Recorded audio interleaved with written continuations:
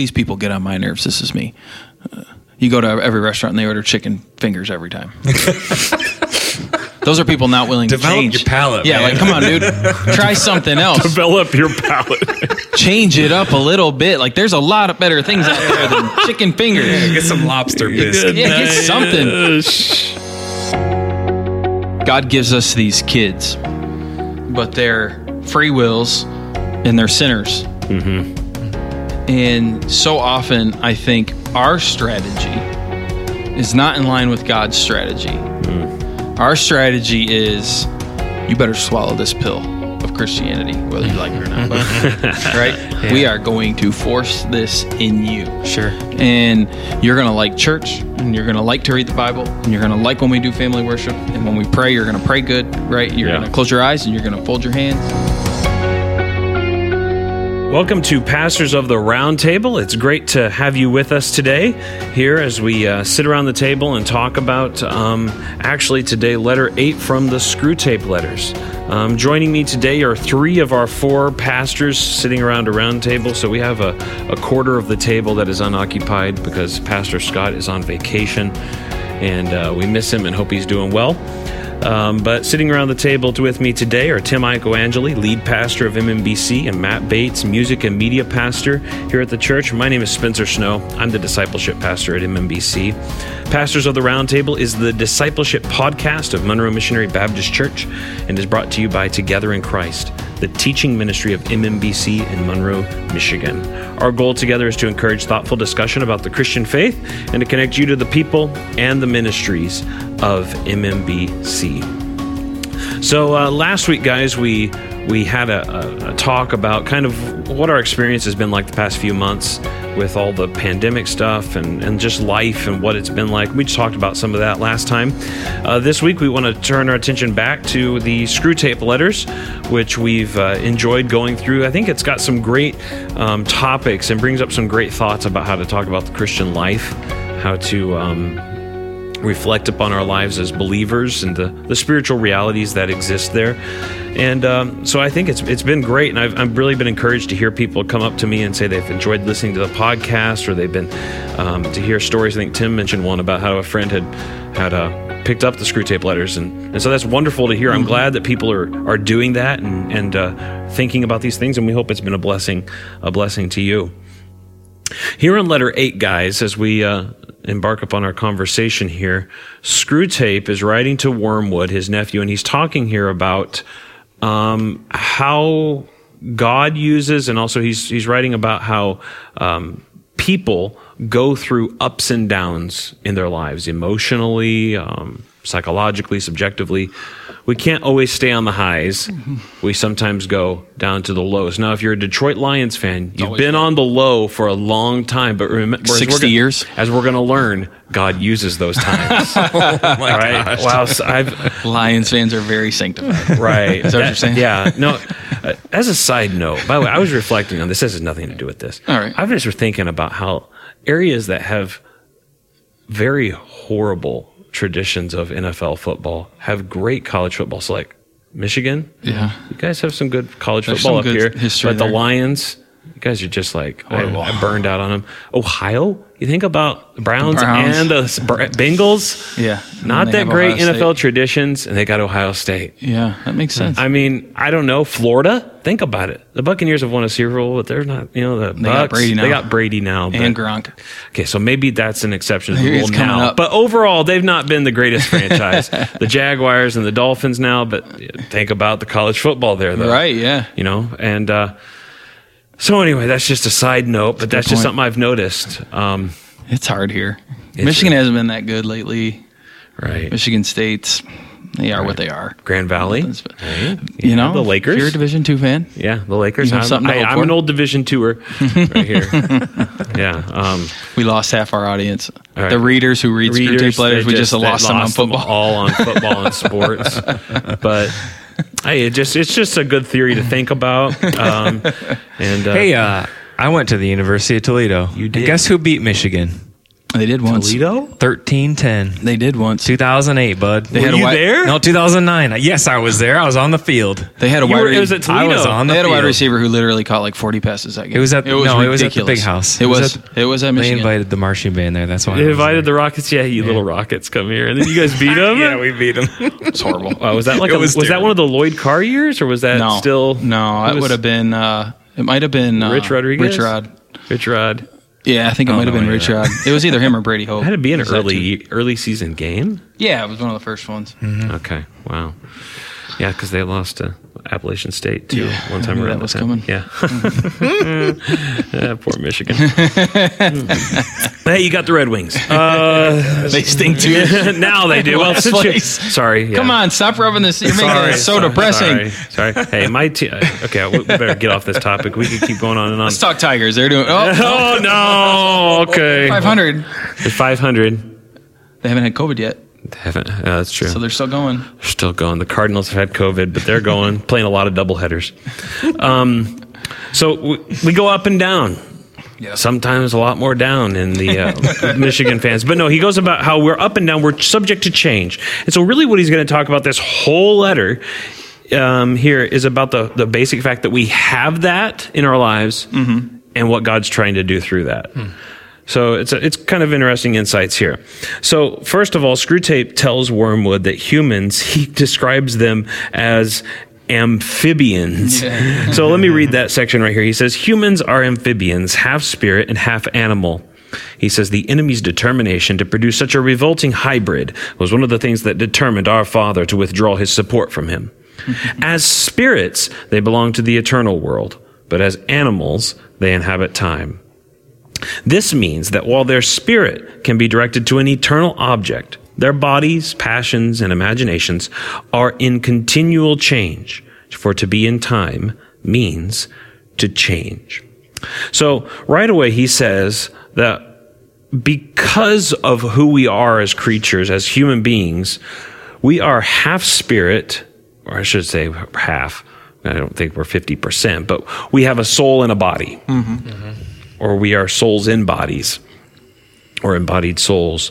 And so while we have eternal souls that will never die, we also have bodies that are subject to decay and change and go up and go down and turn gray and just all those different kinds of things. So God is unchangeable, but we are changeable. And part of what that means that Screwtape's going to tell Wormwood is that means as well that for humans, their emotions go up and down. And he points out eventually that we go through, what does he say here? As long as he lives on earth, periods of emotional and bodily richness and liveliness will alternate with periods of numbness and poverty. And he points out that this is not something that is necessarily produced by spiritual forces outside, but this is just simply part of what it is to be human. Why do we not think about this sometimes, the fact that we're subject to change and we can't always expect to live on a spiritual and emotional high? Why is it so easy for us to forget that basic fact of who we are? I just don't think we think in that plane. We don't think in that level a lot. We just live in the here and now. So we don't, and we also know, right, scripturally, there's spiritual war happening around us, battles that we cannot see. But how often do we really think about that or even attribute our daily life to those battles that are taking place? I mean, I think if we thought about that more, we'd probably pray a lot more as individuals and stuff. So I just don't think it comes across. And when you're talking about change, we talk about change as a good thing for the most part. I mean, would you guys agree with that? I mean, I guess it depends on who you are. Some people don't like change. Yeah. You know, but some people do view in politics, we've seen the word change used in a very optimistic way. Change is progress. Change and hope and things like that. I mean, that's been utilized as a hopeful. Or, if you're a person who's not willing to change, then you're a curmudgeon kind of, you're stuck in maybe an old way. I resemble that remark. You resemble it? Or like the secular humanists. I mean, their philosophy is like the betterment of humanity. Right. In their perspective anyways. Right. Yeah. Right. Like it's always about getting better and better and better. Progressing. Right, progressing. Yeah. Or like, you know, these people get on my nerves. This is me. You go to every restaurant and they order chicken fingers every time. Those are people not willing Develop to change. your palate, Yeah, man. like, come on, dude. Try something else. Develop your palate. Change it up a little bit. Like, there's a lot of better things out there than chicken fingers. Get some lobster biscuit. Yeah, get something. I mean, that's what comes, I guess, to my mind, like with the change. Like, be willing to try new things, experience things, change things. There's a song, right, with everything. Oh, that's turn. That's not change. Sorry, go ahead. But I think that throws some people off, though, because then when you talk about God and you say the immutability of God, that God does not change, it's like, he's just this curmudgeon or what? Yeah. There is no shadow of turning with thee. Right? Thou changest not. Yep. Thy compassions they compassions fail they fail not. not. And when we study that, you see the goodness in that, right? But a lot of people don't know that and understand that. And so, like I said, like society, where change is progress, where change is moving up, to hear God doesn't change is like, what? Then that's a problem. Yeah. Right. And also for us, then, as we think about what it's going to look like to live life in general, but then the Christian life, taking into account the fact that we are going to change, we're going to go through ups and downs in our lives. And therefore, we should not expect to live on an emotional high all the time or spiritual. Those will come because you do go back up, but you're also going to come back down. And therefore, like he points out here, your ups and your downs do not automatically correspond to your spiritual life or standing. Correct. Right? Part of this is just being a person, just being a creature with a body and a soul. Yeah. Well, look at Job. They're opposites. I mean, Job was seen very highly in God's eyes. Yeah. But yet, Satan throws everything at him. So, health, wealth, and prosperity, well, I guess we talk about those things a lot, is completely down, but yet his faith is completely up. Right. Yeah, Jesus Christ. I mean, through these kinds of things. We'll get to that, I think, eventually, some more great connections there. But I think this is so important, especially for us as Christians, to remember that we do not judge our spiritual standing or life based upon our present subjective experiences. And I think that is so harmful to people, especially if you're coming from a church background that teaches you that every Sunday is about you getting rehyped up again. And that is dangerous to people.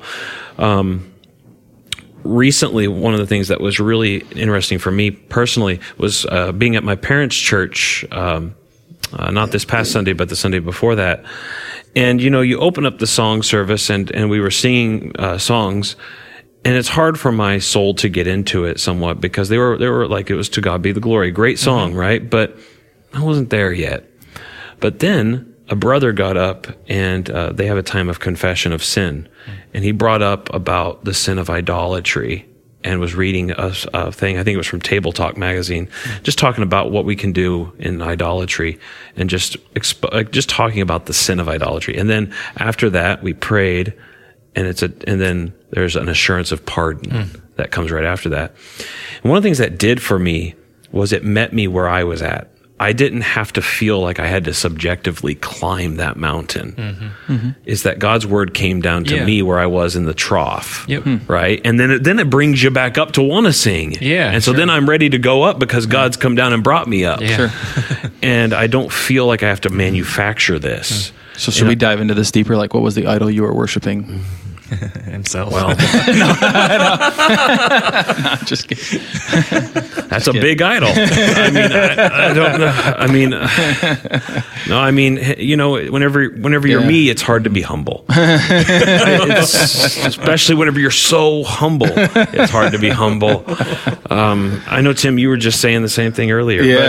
But, so, I mean, I think that's important. It should be comforting for people to realize that their spiritual standing and spiritual life does not automatically correspond to all of these subjective experiences, because that should comfort you, I think. It should. I think you're right, but we've been taught pretty prevalently that your outside circumstances show how good you're doing. Right. You know, if you can dream it, you can achieve it, things like that. Right. And so if you're not achieving it, you're not dreaming it hard enough, you're not working hard enough, you're not doing something hard enough. Right. And that sadly has gotten into the church throughout time. And you talk about like relieving pressure. I thought of it a different way. I thought of it from the pastoral side, is that truth of God, that it's not, we are body and soul. We have these ups and downs, and God doesn't change though. And so if God chose you at one point, that's never going to change, because he doesn't change. He's chose you. Yeah. And so that's good. That's comforting then for me as a Christian, but for me as a pastor who has to get up and preach and deliver God's word, it's comforting to know that I don't have to come up with things. Right. You know what I mean? To try to get us in a better mood. Right. Yeah. Because my mood doesn't really matter. What matters is the truth. And as we know the truth, our moods will be changed and affected by that mood. Right. So I thought of it kind of more that way as you were talking about that. It's just the comfort of not having to sit in my office and think of ways to make people happy. Right. Or make people feel good. Yeah. Right. In creative ways. I've heard the phrase, I don't know if Spurgeon said it or somebody, but there are some people who can preach the gospel better, but they can't preach a better gospel. Right, yeah. Right? Yeah. And that's the wonderful truth that we have as teachers of the word. Sure. So we're body and soul. We're subject to change. And one of the things we just need to do is just be honest about that. Sometimes we act as if we're going to be disembodied angels and just always floating around in spiritual ecstasy all the time. Yeah. Amen. Hallelujah. Yeah. All this kind. I mean, it's just, no. We're that's not going to fickle. happen. That's right. And just be real about it, man. Yeah. And that doesn't mean you go around and be a little, negative Nancy. Sorry, Nancy, but no. But I mean, don't go around. You don't go show that off either, in the sense in which but you're just for yourself internally. You're not just you're not going to be tossed around by this in your own soul. Yeah. By the fact that today you woke up and you don't feel like you love Jesus today. I mean, he's still risen. He's still died for you, and just trust him again. And let's get back at it. Yep. I mean, that's what you have to do. Man. I mean, it's good right there. Right. I mean, just but it's even in other things. Like I've been doing a couple weddings recently, and the people who got married had this bright idea to get married outside in August, and it's so hot. And so like the whole time you're there, you can look at everybody's face, absolutely everybody. And they're like, this stinks. Can we move this forward quicker? Can this service go as short as possible? I mean, literally, because I'll do really short weddings, like 15 minutes. People would come to me and be like, thank you for making sure we didn't go long, type of things. So does that mean that everybody there hates marriage? Like, is that would be the question. Like I obviously hate marriage because I'm at a wedding and I'm not enjoying myself. I'm not so happy of what's happening. I'm not just overflowing with the emotion of love and support. I must hate this thing. No, it's hot. Like it's hot out here. And we are body, and our bodies are saying, I'm hot. You know what I mean? Right. And I don't know. I hope that kind of helps a little bit clarify what we're talking about here. Right. Just because I felt that way at the wedding doesn't mean I'm not, that I'm not for marriage and love and happy for these two and excited about it. It's just this outside atmosphere is really getting at me. And it can be the same way in church. You walk in and someone says something that ticks you off and you're like, oh man, and you're in there just all frustrated. It doesn't change. Like you said, it doesn't change who God is. It doesn't change your love for God more or less either. It's just it is what it is. It's who we are. Right. That's what we deal with. And I think if we would just acknowledge that fact, because whenever you don't acknowledge that fact, one of the things that happens is you get stressed out then. Yeah. Even more because you're thinking you shouldn't be this way. Yeah. Right. Yeah. And then that compounds the anxiety and the guilt and the burden. Yeah. And so you're constantly doing what C.S. Lewis had said before about prayer. You're trying to, instead of praying for forgiveness of sins, you're trying to muster up the feeling of the joy of being forgiven yourself. That's what you're actually, you're trying to earn it and manufacture it all yourself. You can't do it. Trust God and just honestly just acknowledge the fact that you're going to change. So he points that out. We are amphibians. We are body and soul, as Lewis says. So then he says that right after that, Screwtape tells Wormwood this amazing key insight. He says that God uses the troughs more than the peaks. In other words, he uses the low points even more than he does the high points. And he says this right here. Now, it may surprise you to learn that in his efforts to get permanent possession of a soul, he relies on the troughs even more than the peaks. Some of his special favorites have gone through longer and deeper troughs than anyone else. So this is an interesting insight. This goes against what we naturally think. Why does God use suffering, or the dry times, the dull times, the ordinary times, more than the extraordinary, wonderful times that we do praise God for? But why does he use those times more than the other times? I think it starts because, I think this could be a good place to start, is that it shows us our need for him in those times. Right. Because oftentimes we're experience something that we can't really handle on our own, you know? So where else are we to run than to in the arms of God? Yep. And I think in that it really, it kind of forces us to trust him with everything, especially the whatever situation that you're in. So no, that's really good. Yeah, he puts us in difficult situations, so we have to lean on him. Yeah. Because other times we think we can lean on ourselves. Tim? I could be way off base here. Can you guys think of any scriptural reference that says God will use suffering more than blessing in your walk with him? Well, I do. Not explicitly, I don't think. I mean, I can think of where it says, God will discipline his children in Hebrews. I can think of some things like that. Go ahead. Which tends to make me think, because I can't think of any. Now, you might find one that will change things, but it tends to make me think the reason that God uses the suffering more than the high times isn't because the high times don't teach us things and don't draw us closer to God. That's because of our weakness. I think that's our problem.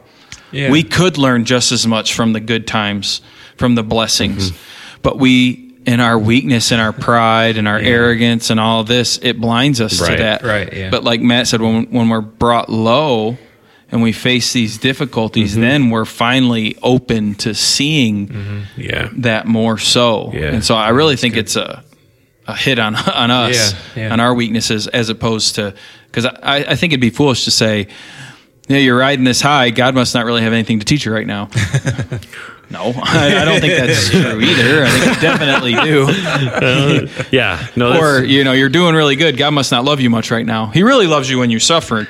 Right. I don't think that's true either. Right, so I think it says more about us really than it does God. Right. There is I agree. I think that one of the things that came to my mind was Deuteronomy chapter 8, where Moses says this to the people of Israel, "And you shall remember the whole way that the Lord your God has led you these 40 years in the wilderness, that he might humble you, testing you to know what was in your heart, whether you would keep his commandments or not. And he humbled you. He let you suffer. He let you go through the troughs and let you hunger and fed you with manna, which you did not know, nor did your fathers know, that he might make you know that man does not live by bread alone, but man lives by every word that comes from the mouth of the Lord.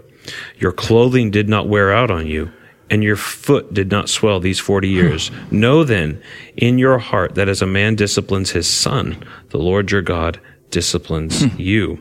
So the Lord's saying, first, I did this. I let you suffer and I let you go through the troughs because this is how I treat my kids. And that was the temptation. Satan came to Jesus and said, if you're really Jesus' son, he doesn't let his kids suffer. And Jesus basically says, didn't you read the book of Deuteronomy? Jesus, because God says, this is how I treat my kids. If you're my son, this is how I treat you. And second of all, he's doing it to teach us, like what you're saying. We still live by everything that comes from God's word, even in the good times, from God's mouth. We're still dependent upon him, but we sometimes don't really think that we are. Right. And so he has to let us go through those times so that way we can know that we do live by everything that comes from his mouth and not by the things of this world. He's the source. Yeah, you're not going to avoid suffering. I guess what I said, is right. I don't think God wants to teach us more in suffering than he does at other times. I just think we're more, it's kind of like there's sin in the world, so suffering's going to happen. You're going to face these things, but don't think that you're facing these things alone. Don't think you're facing these things for no reason, right? Mm-hmm. I allow my children to go through these things to show them areas of their life that they just simply are blind to when things are going good, right. And so I think God is always teaching us and working on us, and we need to know that and understand that in each of our situations and circumstances. Yeah. He's using those times to shape us and to change us. He says this. I love this little section. He talks about the difference between the forces of spiritual darkness and what God the Father wants. And by the way, in a quick little thing here, this is not in the Bible. No. But one of the things he says, because he's going to talk about, is that the demons want to use the soul of these people for food, which we obviously think is extra biblical. We don't think that's there. So don't take this as scriptural truth here. But this is still a beautiful thing where he contrasts the forces of spiritual darkness and what our Father wants with the same people. So he's talking about the human souls, humans. He says, we want cattle, talking about, we want these people. We want cattle who can finally become food. He, God the Father, wants servants who can finally become sons. We want to suck in. He wants to give out. We are empty and would be filled. He is full and flows over. Our war aim is a world in which our Father below, Satan he's talking about, has drawn all other beings into himself. The enemy, talking about God the Father, wants a world full of beings united to him, but still distinct. What a wonderful picture that is of God the Father, who's always full and yet flowing over, giving himself to us. Yeah. And it's in those troughs. It wasn't, notice, Israel did not get the manna in Egypt. They got the manna whenever there was no other place to get food in the desert. They didn't get water from the rock in Egypt. They got water from the rock whenever there was no other place to get water in the desert, to teach them that everything comes from God. Yeah, reading that, it really made me think of the world. It said we want cattle that we can eat, all this stuff. That is the world. When we give into the lie of the world, if we think that world just wants what's good for you, to lift you up and to elevate you, we see how that just isn't the case. Because when you see, like, let's say an athlete or whatever, right, that has all this success, one of the first things that's put on them is like, well, what are you doing for your hometown? What are you doing for your community? What are you giving to? What charity, how are you helping, blah, blah, blah. They start getting peppered, and it's not about, we are happy that you are doing well. Right. We are happy that you are succeeding and that you are blossoming. It always turns into, but what are you doing for me? Right. What are you doing for us? What are you doing for this? What are you doing for that? And they just devouring, right? Yep. Just devouring. And that's so true that we can see that play out.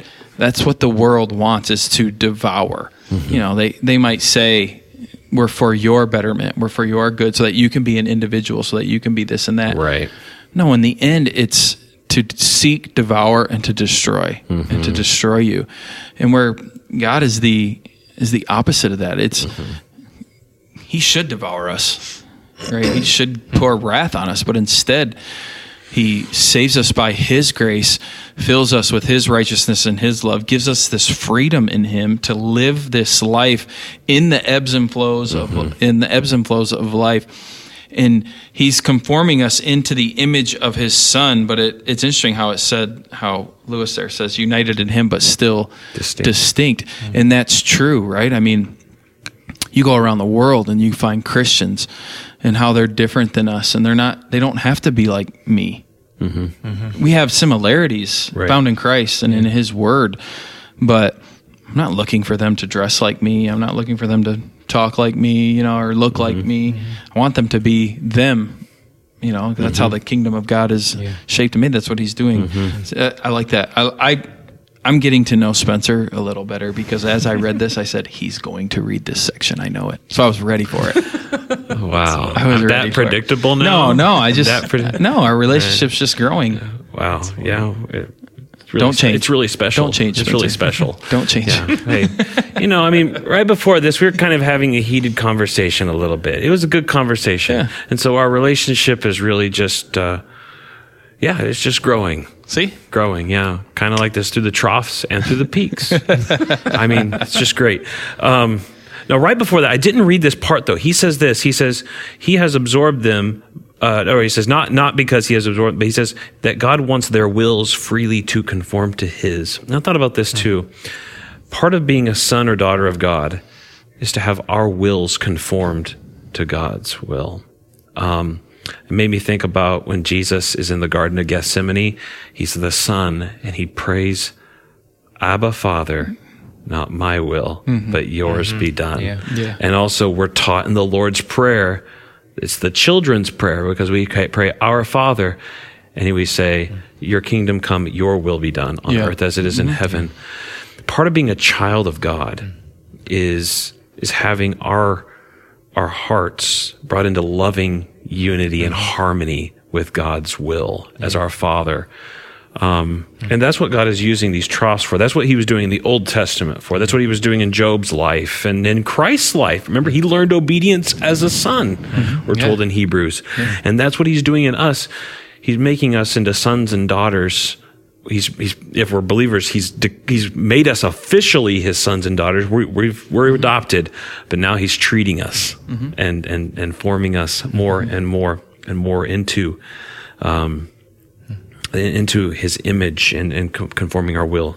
So to contrast that, like Satan's goal is for everyone to be bound in their sin and ultimately to die. To destroy. In their sin, to destroy. Right. I'm thinking of the demon-possessed man outside. I'm not sure what town. But when like the demons inside of him were trying to get him to kill himself. Yeah. Like their goal was for him to die. Right. In his demon possession. But when Christ frees him from the demons immediately not immediately, they have a confrontation with Jesus, but they go into the pigs. Right. And what do the pigs do immediately when they have the demons? Drown. They drown in the water. So like Satan and the demons' goal is for all of us to die separated from Christ, separated from God, right, in eternal damnation and punishment. Yeah, because there is no life apart from God. Remember, Deuteronomy and Moses will say, he is your life. Yeah. He is your capital L life. God is. Yeah, there's no life apart from him. Yeah. And Satan's goal is to destroy us and to lead us away. So then he talks about what our Father is, who he is, and then lastly, Screwtape tells Wormwood that God does not override the human will. Now, this is something where, of course, I think we would probably want to nuance a little bit, but I think overall we agree with probably the spirit of what he's trying to say. So one of the things he says about this is that God does... one of the things he said is that God does not override a human will. Now, first of all, let's just talk about that real quick before we go any farther. Does God override or affect people's wills in salvation? Yes or no?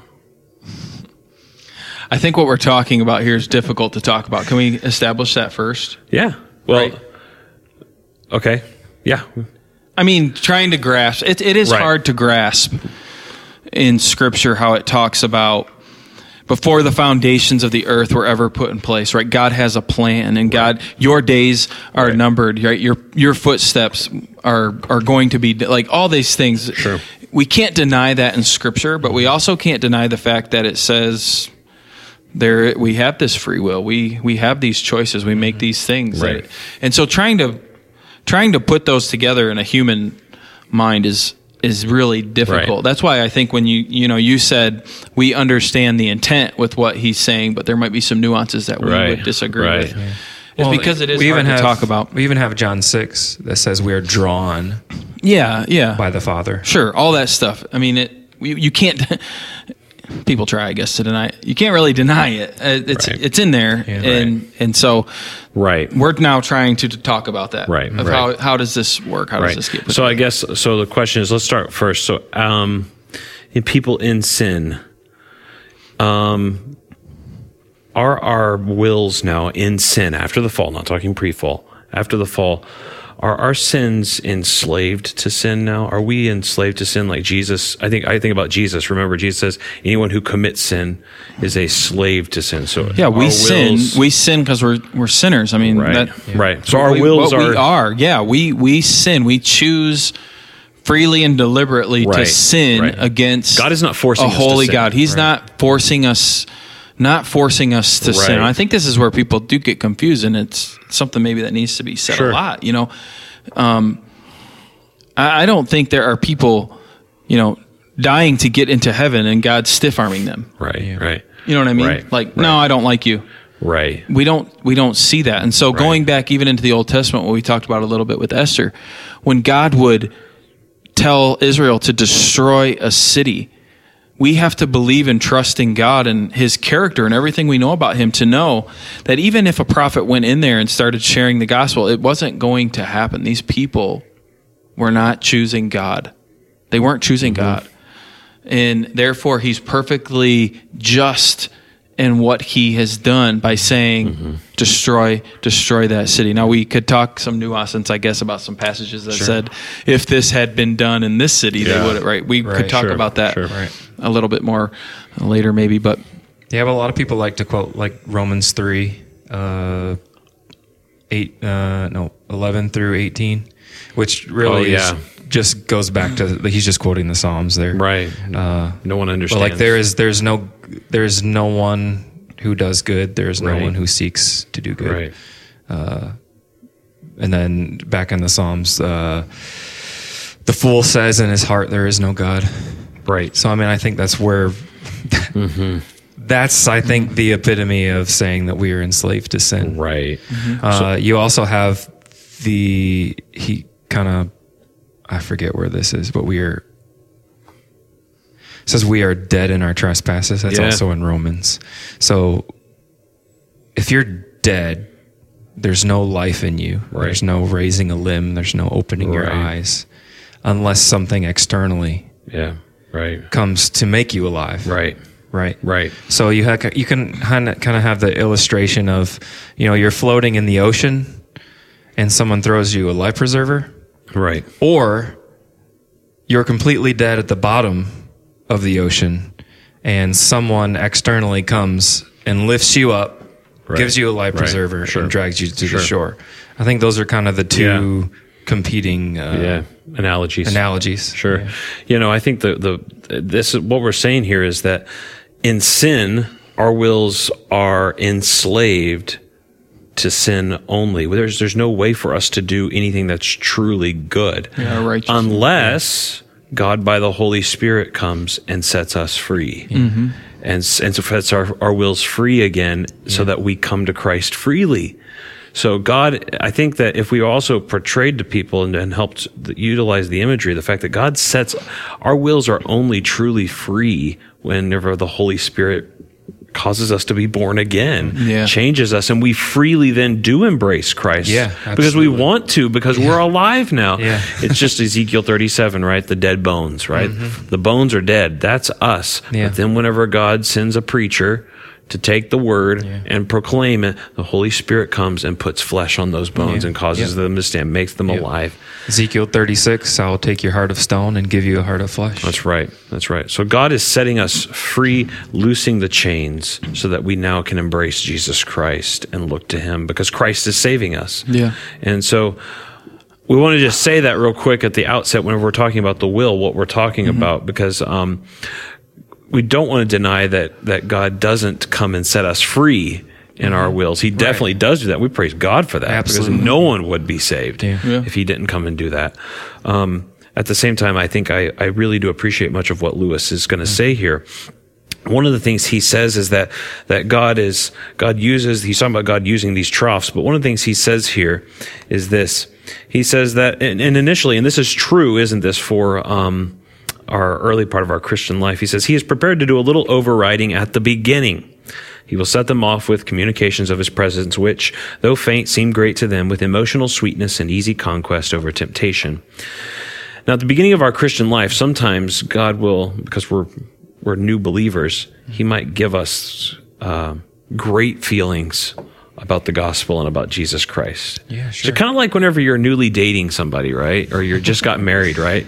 Like you did some marriages, right? Some weddings. Mm-hmm. And initially you're like, yes, I love my wife.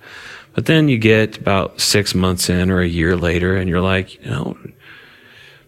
you're not the same person I thought you were, or something like that, and I mean that in the great sense. I think everybody, you know what I mean? Mm-hmm. It's like, but why? Because you're sinners and you're learning to what each other is like, right? And I think that happens. The emotional high has gone down. That doesn't mean you don't love them anymore. Mm-hmm. You probably love them more. Yeah. But the emotional sweetness, I think, is what he says here, can go down. And then he says this, but he never allows, this is screw tape in the letters again, but he never allows this state of affairs to last long. And eventually he says, he leaves the creature to stand up on its own legs, to carry out, and I love this little line, to carry out from the will alone duties which have lost all relish.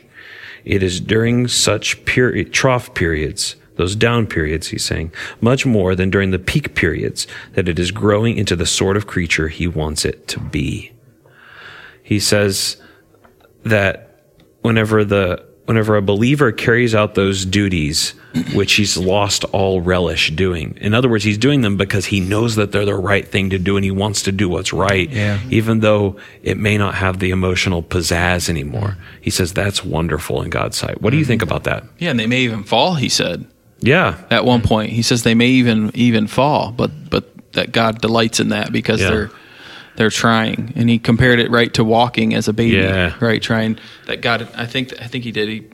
God holds them, and the baby has to walk, but at some point you let your hands off to try to let them walk, and they're trying, and you're happy in that. And they stumble. That's okay. Let's keep going, keep going, type of thing. That's wonderful. Yeah, and that's a good picture, I think, of us in our walk with God. We're so tainted by sin and the things of this world that we have these desires to do good, and God in his grace takes his hands, and is like, go do good. And we get to be a part of his kingdom and do these good things. He lets us do this, but yet we fall and we fail and we have these difficult times like you're talking about. But I think as we continue to strive in those things, whether the fruit being produced is, just over an overabundance of fruit or very little to none at all. Yeah. I think the point that's being made here is that the Father is still happy in using, and that's the warning that he's giving here to this other demon, saying, you think you did this, right? You think you've made him in this state, right? No, this is just a normal life, right? And if you're not careful, it's going to be used against you, actually. Right. It's I think it's wonderful because what it does is it reminds us of what faith is. Faith is a motion of the will. I was reading an old writer, and I've returned to him multiple times, but one of the things he always reminds you is that salvation, faith. Are you seeking salvation in Christ alone? So it doesn't matter what you're feeling. Are you seeking salvation by your will? Faith is a motion of the will, not an emotion. Faith is trusting the facts of what Christ has done.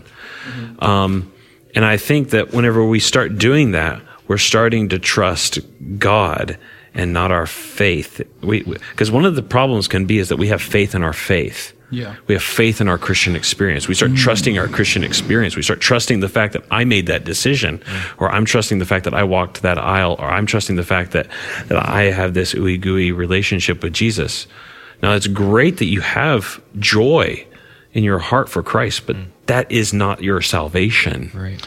So as you talk about this, I can't help but thinking about parenting and parents. That God gives us these kids, but they're free wills and they're sinners. And so often I think our strategy is not in line with God's strategy.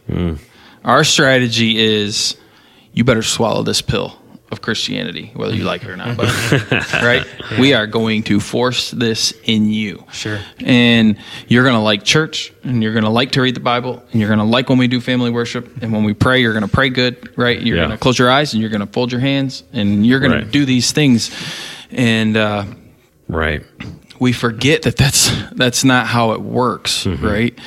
And it's a tough battle, I think, though, as parents of that line of, when to force your kids into things versus letting them by their own will hopefully see that and let God work in them and let God usher them into these things. It's really hard for me in parenting and others as well to draw that line. We think of spare the rod, spoil the child, so we try to beat them into heaven, and that's not possible, right? That's not doable. I think we take that verse out of context there by if we think it's going to save them, right, and save their souls.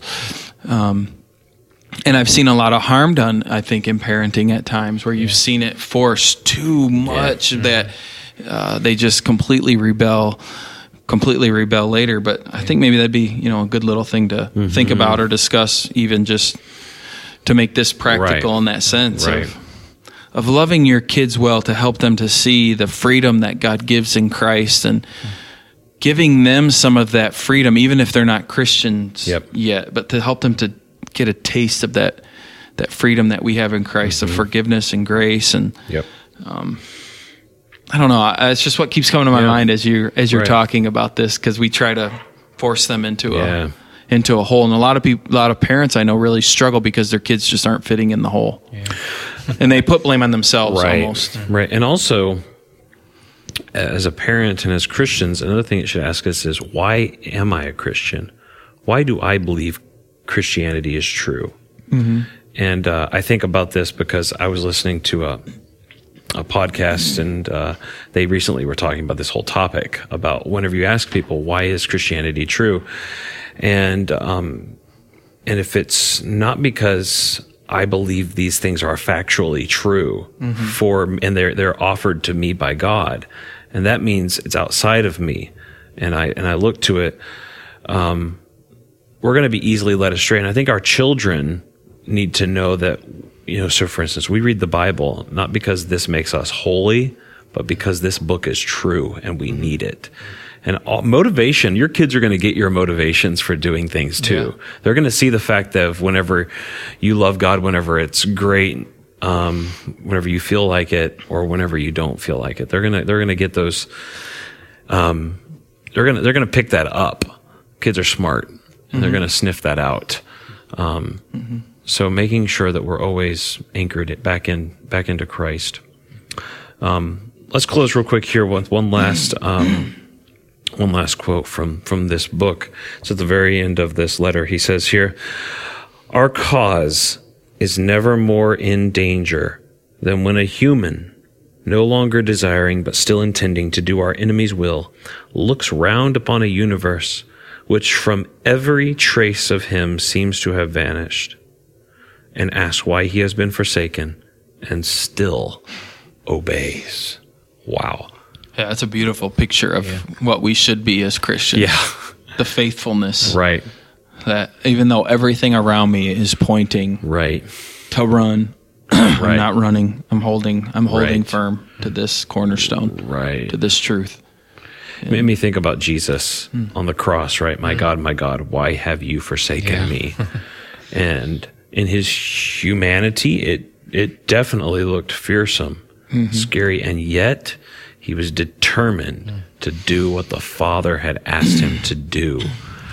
And for us as Christians, we're going to go through seasons, and sometimes you're going to be like, do I believe anything? Do I know anything is true? What is life all about? And yet you still look to Christ. You still look to him.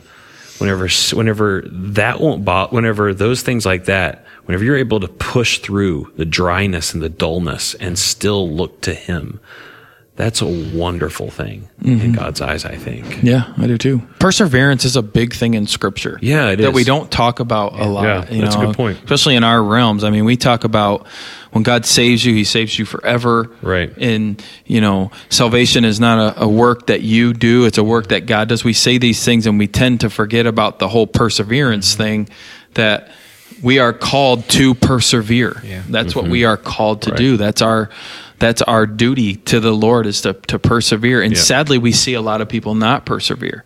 And we would say that's a sign of, I don't know if they were ever Christians, because Christians will persevere. We are going, you will. Isn't it funny, even the word persevere? Like it's not like a word of kicks and giggles, right? No. Right? It's not like, oh boy, it's fun persevering. It's hard work. It's hard. But Paul doesn't dodge that. I mean, he talks about perseverance, and he talks about training himself to persevere. But when he talks about training himself, he's like, I beat my body into subjection. Yeah. Right. That's not fun, but that's what true Christians do. That when we're facing all of these things, like I'm beating my body because my body is saying, get out of here. My body is saying, this obviously isn't working. My body is saying these things. So I am fighting that. I am fighting that, saying, no, this is true. I'm beating it to death, hopefully. Yep. I'm persevering. I mean, that's the picture that we have there. And that's, no one signs up for that class. Like, this is that's what we're going to do today. But it is what we are called to. Right. Be faithful right now. Keep going. And you'll find contentment and joy. It will come, but you got to keep going. Just put one. Jesus says, you can't look behind. You got to put your hands to the plow. Don't look behind you anymore. Just keep going. Yeah. And I think that's one of the things that's so encouraging to hear, is that even our plodding and going one step at a time through it is still, God blesses that. Yeah. He still loves it whenever we do that, when we just keep going, when we wake up in the day and we say, you know what? He's risen. He's alive. I'm going to serve my neighbor, and I love my family. And God ultimately, oftentimes, even in small ways throughout our days, will bless us with joy and with blessings throughout our day if we're faithful like that, because it's in those very ordinary things that He blesses us, I think, in ways like that. Any other thoughts as we kind of wrap up here? Is Scott still a part of this podcast? I'll just say, I just wondering. Yeah, by the way, I want you to speak. By the time I want you to speak a little bit about this, because you mentioned that he made fun of me on the video. We found your Bible. Right. And Matt used it in the video. And all that we could come up with, because you were gone on vacation, and that you had vacation from God's word as well, that you, because you left it behind. So he wasn't persevering on his vacation. Scott was wondering if that's, what your vacation Scott would wonder that. Yeah. I think that made it in the video, didn't it? I think so. Wow. That kind of, I guess, you know what? I don't need to say anything, because I think everyone listening heard loud and clear what Scott said. And I think they can judge for themselves about whether or not he was I told them that you probably had it memorized, so you didn't need it. Wow, yeah. Thy word have I hid in mine heart. And so I tried to stick up. The halo above me is growing. It's growing. No. So, okay. Well, good. Well, thanks for listening, guys. Thanks for the conversation as we've sat around the table here. We really appreciate your listening to us. We hope it's encouraging for you, and hope that you're able to utilize these podcasts in different ways. And it's always encouraging for us to hear how you're enjoying them, or learning from them, or having conversations based upon these podcasts. So please continue to listen, and please think. And we hope that it's prompting good conversations with you and your family at home, or with your friends, or with others in the church. So thank you so much for listening. Take care, and God bless.